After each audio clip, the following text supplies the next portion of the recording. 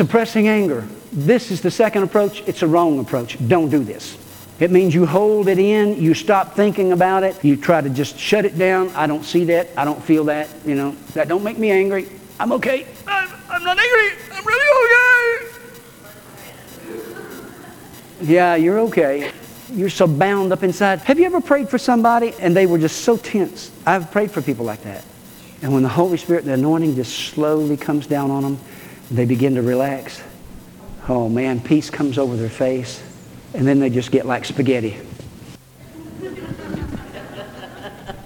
I had a guy in a church in Greenville. He was out of the Baptist church, and I'd pray for him, and he was unorthodox in his response to the Holy Spirit. Most people will fall backwards. He would fall forward. Right into me, every time.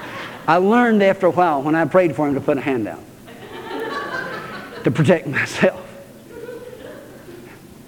And I had another one to go straight down. Just like that. It's like you pushed them down. That way. Hey, we are different. We respond differently. Same thing that makes one person laugh makes another cry. So why should we write a script? When we sing this song, everybody cries.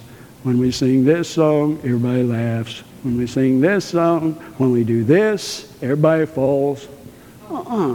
Let's stop scripting the Holy Spirit and let people be free to respond to the way they want to. Suppressing anger, this can turn inward toward oneself, resulting in hypertension, high blood pressure, and depression. Suppressing anger. That's why I am baiting you with saying, honey, I'm angry with you. Honey, I'm upset with you. After last Sunday's message, someone told me, said, my wife came to me after the service and said, honey, we need to talk. I said, way to go. And Wednesday night, if you missed Wednesday night, who did you miss? We got in, see what we've been doing on Wednesday night is taking these messages and taking them apart and studying them and discussing them openly. And boy, Wednesday night we had a ball. I'm telling you, a very quiet and reserved little lady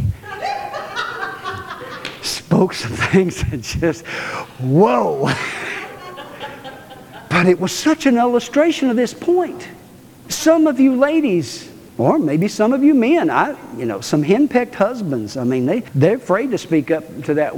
I got a picture of an angry woman. I started to put it in this, and I thought, no, I better not do that. It might remind them of their wife. I better not do that. But some men are henpecked. Okay? The wife pretty well tells them, well, anyway, you know what I mean.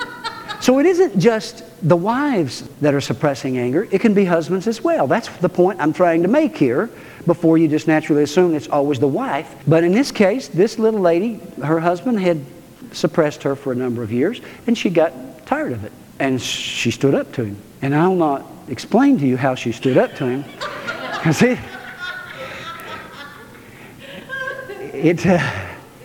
And I had to say, way to go! Because, when you've been suppressed for a long, long time, and you finally you've got a boatload, okay? And guys and gals, husbands and wives and singles, I'm going to tell you, when you put somebody down long enough, when you've suppressed them long enough, and you've told them they're dumb long enough, and you've told them to be quiet long enough, and they get a boatload, you better pray that they've heard these messages.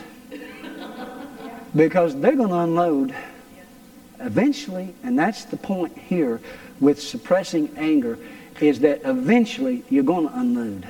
You're going to blow up. There's going to be an explosion. It's going to happen. It may not even be at the one that deserves it. It may be at somebody else, but you're going to blow it. So don't wait until it gets to that point. And it can happen in church. It can happen with church relations. And that's why there needs to be an openness between the pulpit and the pew, that people feel they can come and talk and feel that they won't be suppressed or pushed down or called unspiritual.